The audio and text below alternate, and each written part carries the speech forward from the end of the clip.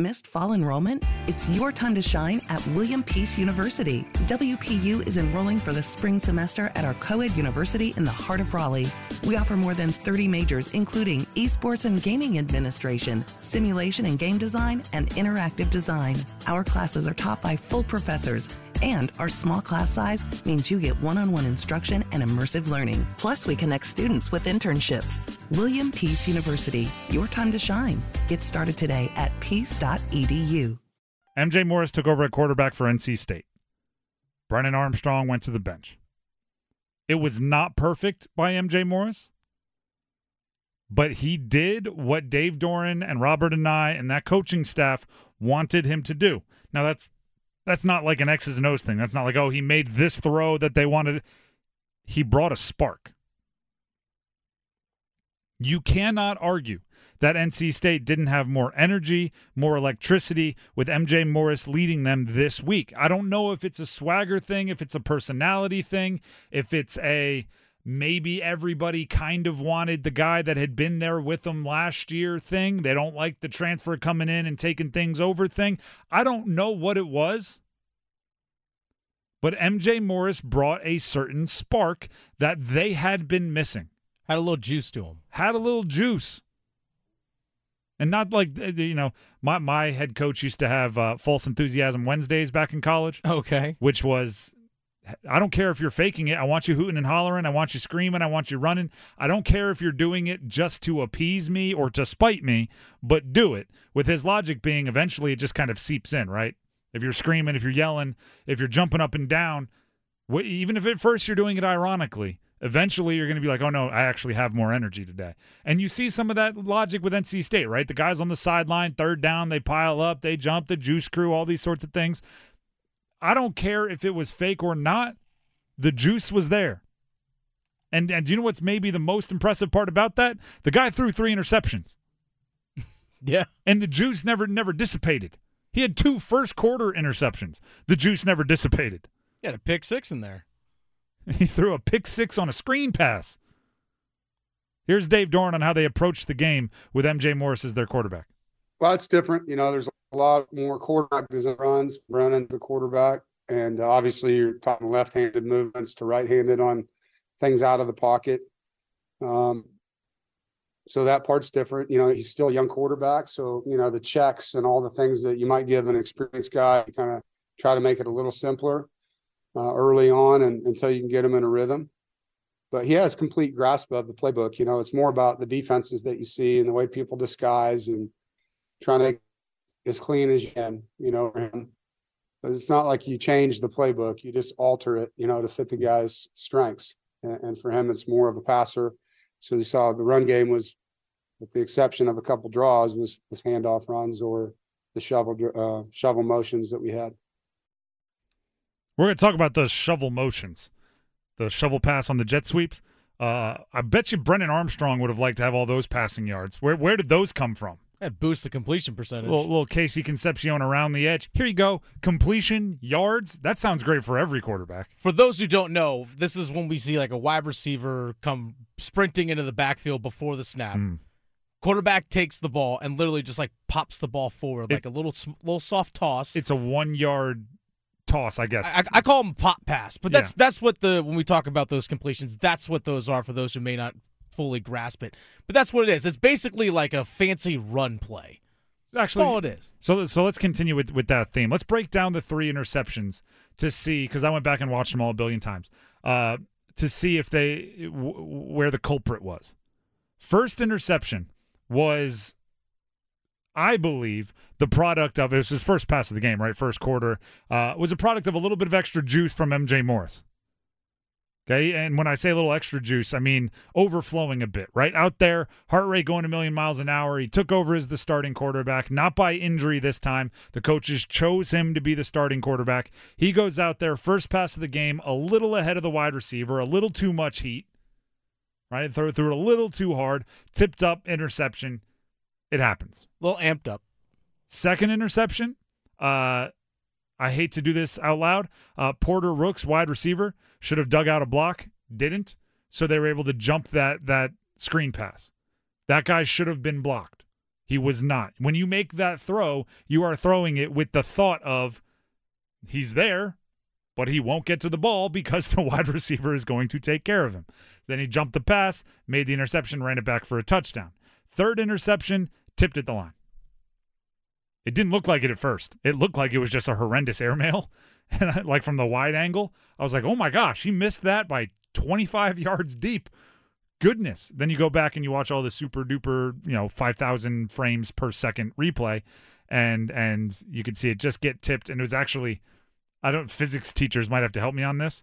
Throwing a spiral, it getting tipped by a defensive player and remaining a spiral just farther seems crazy. Seems like that's very unlikely, but that's exactly what happened. So all three interceptions, just broke them down for you, could all be described as fluky or at least not 100% his fault. I say that with the knowledge of, and I always remind people when they say this, right? Like, all those interceptions were off receivers' hands or they were all tipped. The best quarterbacks are susceptible to flukes too, and they just don't throw a lot of picks anyway. So maybe it's about being a little bit conservative, whatever it is. But 3 interceptions are 3 interceptions, but I look at them and I go, none of them are the type of critical errors that I get worried about moving forward.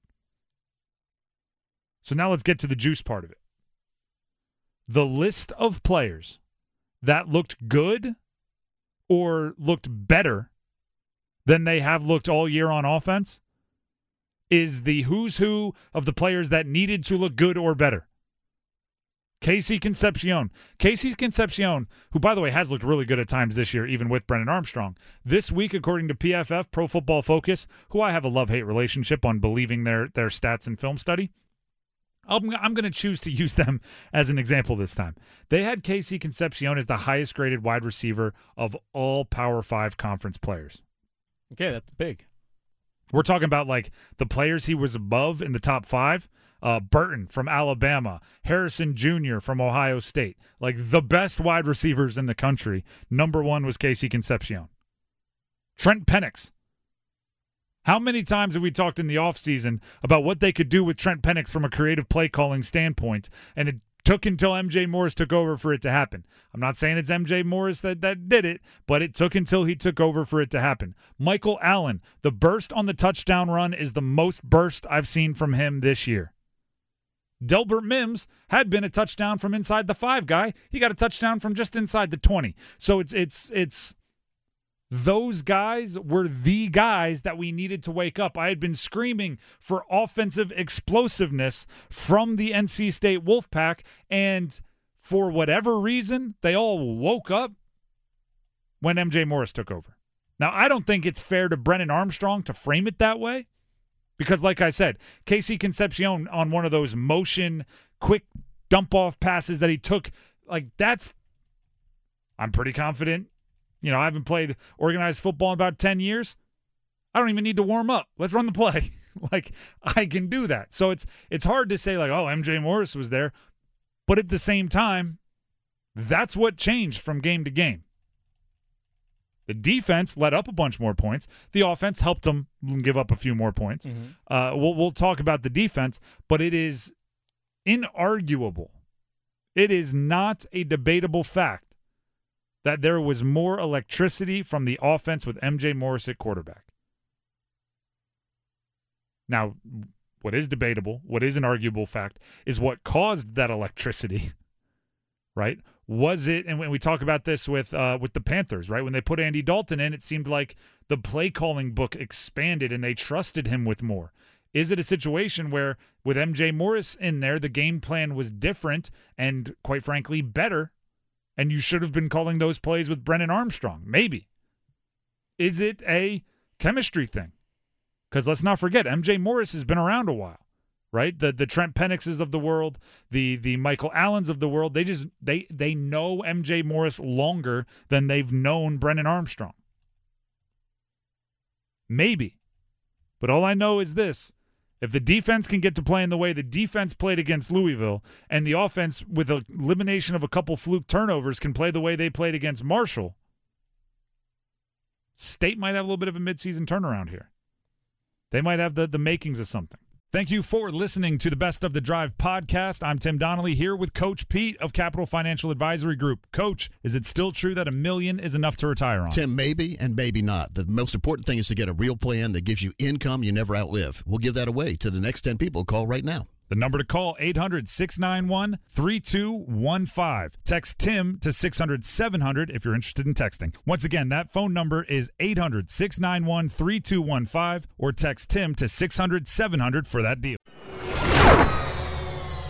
But the thing that stuck out to me, because everything was so good vibes, and this was so not good vibes, was Brennan Armstrong went in for a play down on the goal line for NC State, got sacked, and the boos, I mean, you can hear them on TV, right? Normally, if something is being is being chanted or happening in the sidelines, the broadcast gets to decide whether they want the color commentator to say, you can hear the chants of blah, blah, blah, blah, blah, blah. Or if they just want to ignore it, and we'll never know if you're watching on TV. The booing of Brennan, what was the point? He already lost his job. Do you think he chose to put himself out there? Do you think that he said, Coach, I'm captain. I'm using my captain's powers. I'm putting myself in for one play down on the goal line. No, he is, by all accounts, a good guy that worked hard and laid his body on the line for the team every time he went out there. You can say he's not good enough. You can say he made too many mistakes. You can say whatever you want. The booing of an individual feels aggressive. By the way, here's another one of the NC State captains, Payton Wilson. After the game, he had a problem with it too. Well, I love Wolfpack Nation to death. Do not get me wrong. I love them to death. They're the best fans in the country. And I love MJ to death. And he played some of the best ball from a quarterback that I've seen at this school today. But we got to stop booing Brennan. He is a hard nose. He is a great person. Just imagine if that was your kid, out there on that field in front of 70,000, let's get behind him, Wolfpack Nation, when he's in there. He's a good-hearted kid. I mean, loves God. I mean, he does nothing but pat everybody on the back and play hard for us every single day. So continue to uplift him, Wolfpack Nation. I love y'all. I agree with everything he said there, except for one thing. Imagine he's your kid. I always get frustrated with those. Imagine so-and-so is your daughter. Imagine so-and-so is your son. How about you just imagine he's Brennan Armstrong, a guy who you've probably never met that transferred from UVA, laid his body on the line for the first 4 games, never gave up, refused to back down, and then when the coaches made a decision to bench him and put a younger player in, handled it like a pro. Yeah, it's not like he quit. No, it's not like he quit at all. And by the way, it looked like he was supporting MJ. Yeah. The booing, and listen, booing a team, I'm fine with.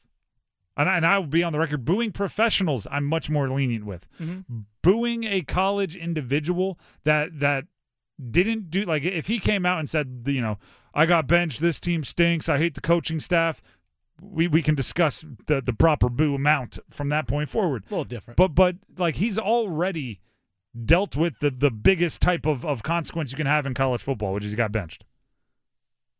And it was, and I can't emphasize this enough, it was not all him. The problems at the beginning of the season with the offense, not all him. And the success and explosiveness they had this week, not all because he was gone. Like we said, those shovel passes, who, by the way, someone on Twitter gave me a better, or a hot potato pass. Oh, okay. Is how they thought we could describe it. Yeah, it's like hot potato. A little hot potato pass, a little catch. You got it.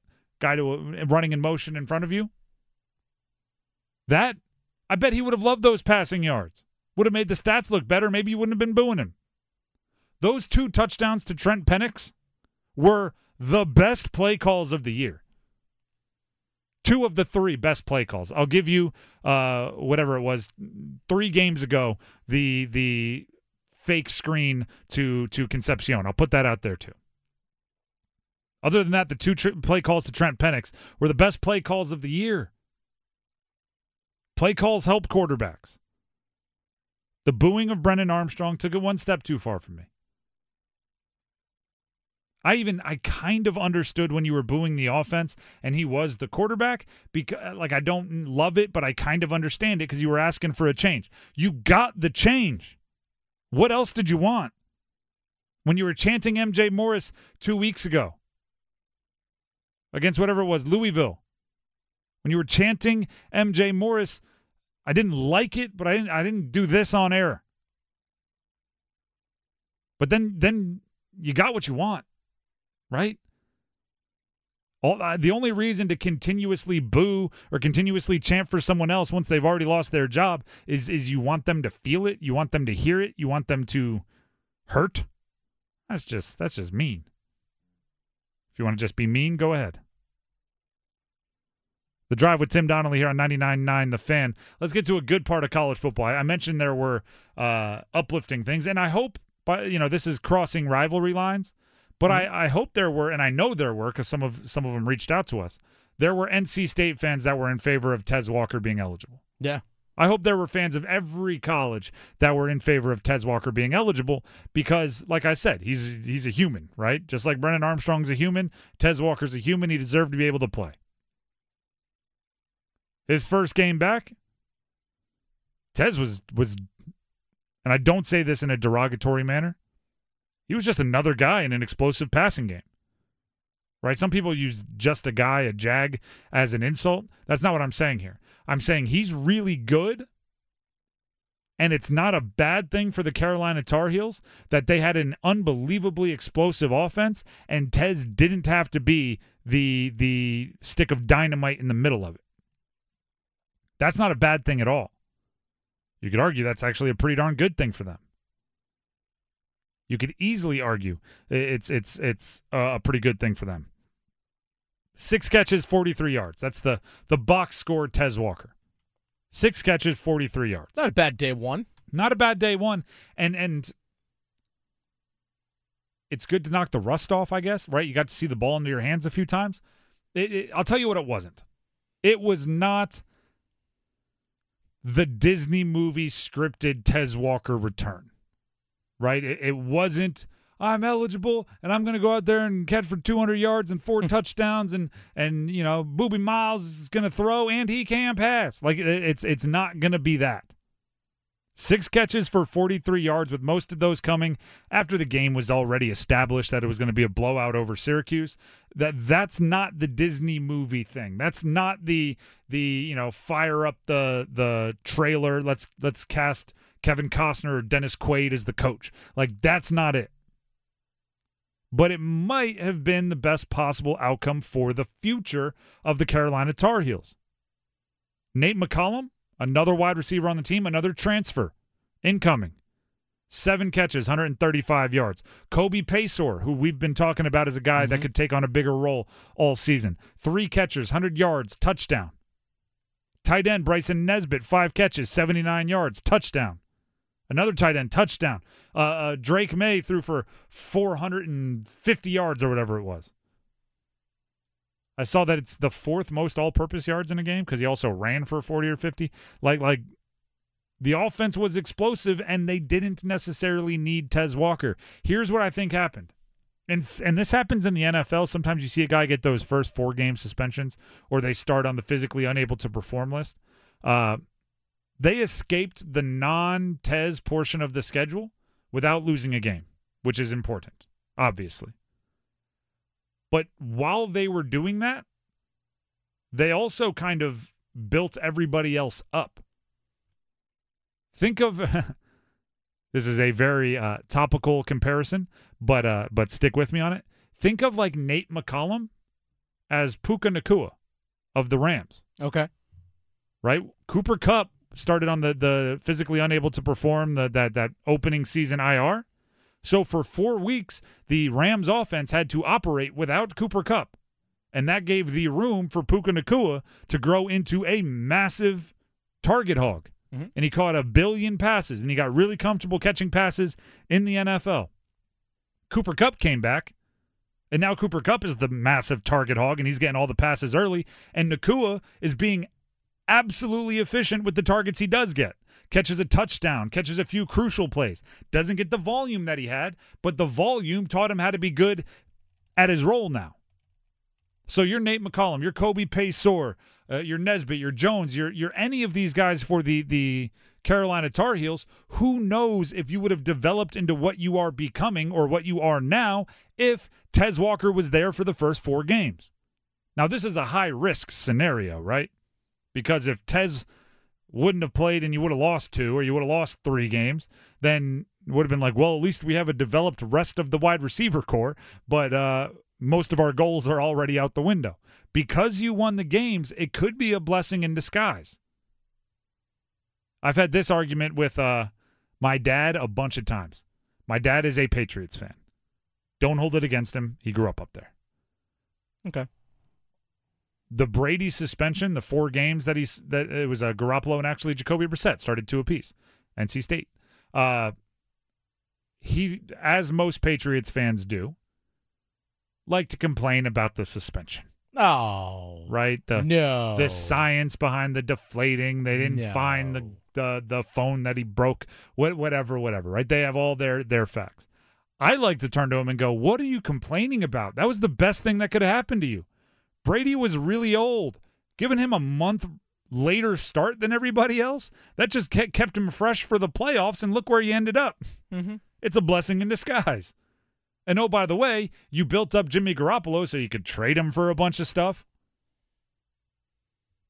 Like if you can survive with your guys out, sometimes it ends up being the blessing in disguise. Having survived and escaped the non-Tez portion when he was ineligible, still unbeaten, now I look at them and go, this is great. You don't need Tez as much as you did at the beginning of the year. Now you have him, right? Isn't this it's the rich get richer, right? When somebody finally strikes it big and they become rich and famous, what happens? People start giving them all the stuff they wanted when they were broke. Yeah. Right? Like a musician is borrowing, and stealing to get studio time because they got to rent a studio. Then they become famous. What happens? Every studio gives them all the studio time they want for free. Mm-hmm. And they're like, no, I have the money to pay for it now.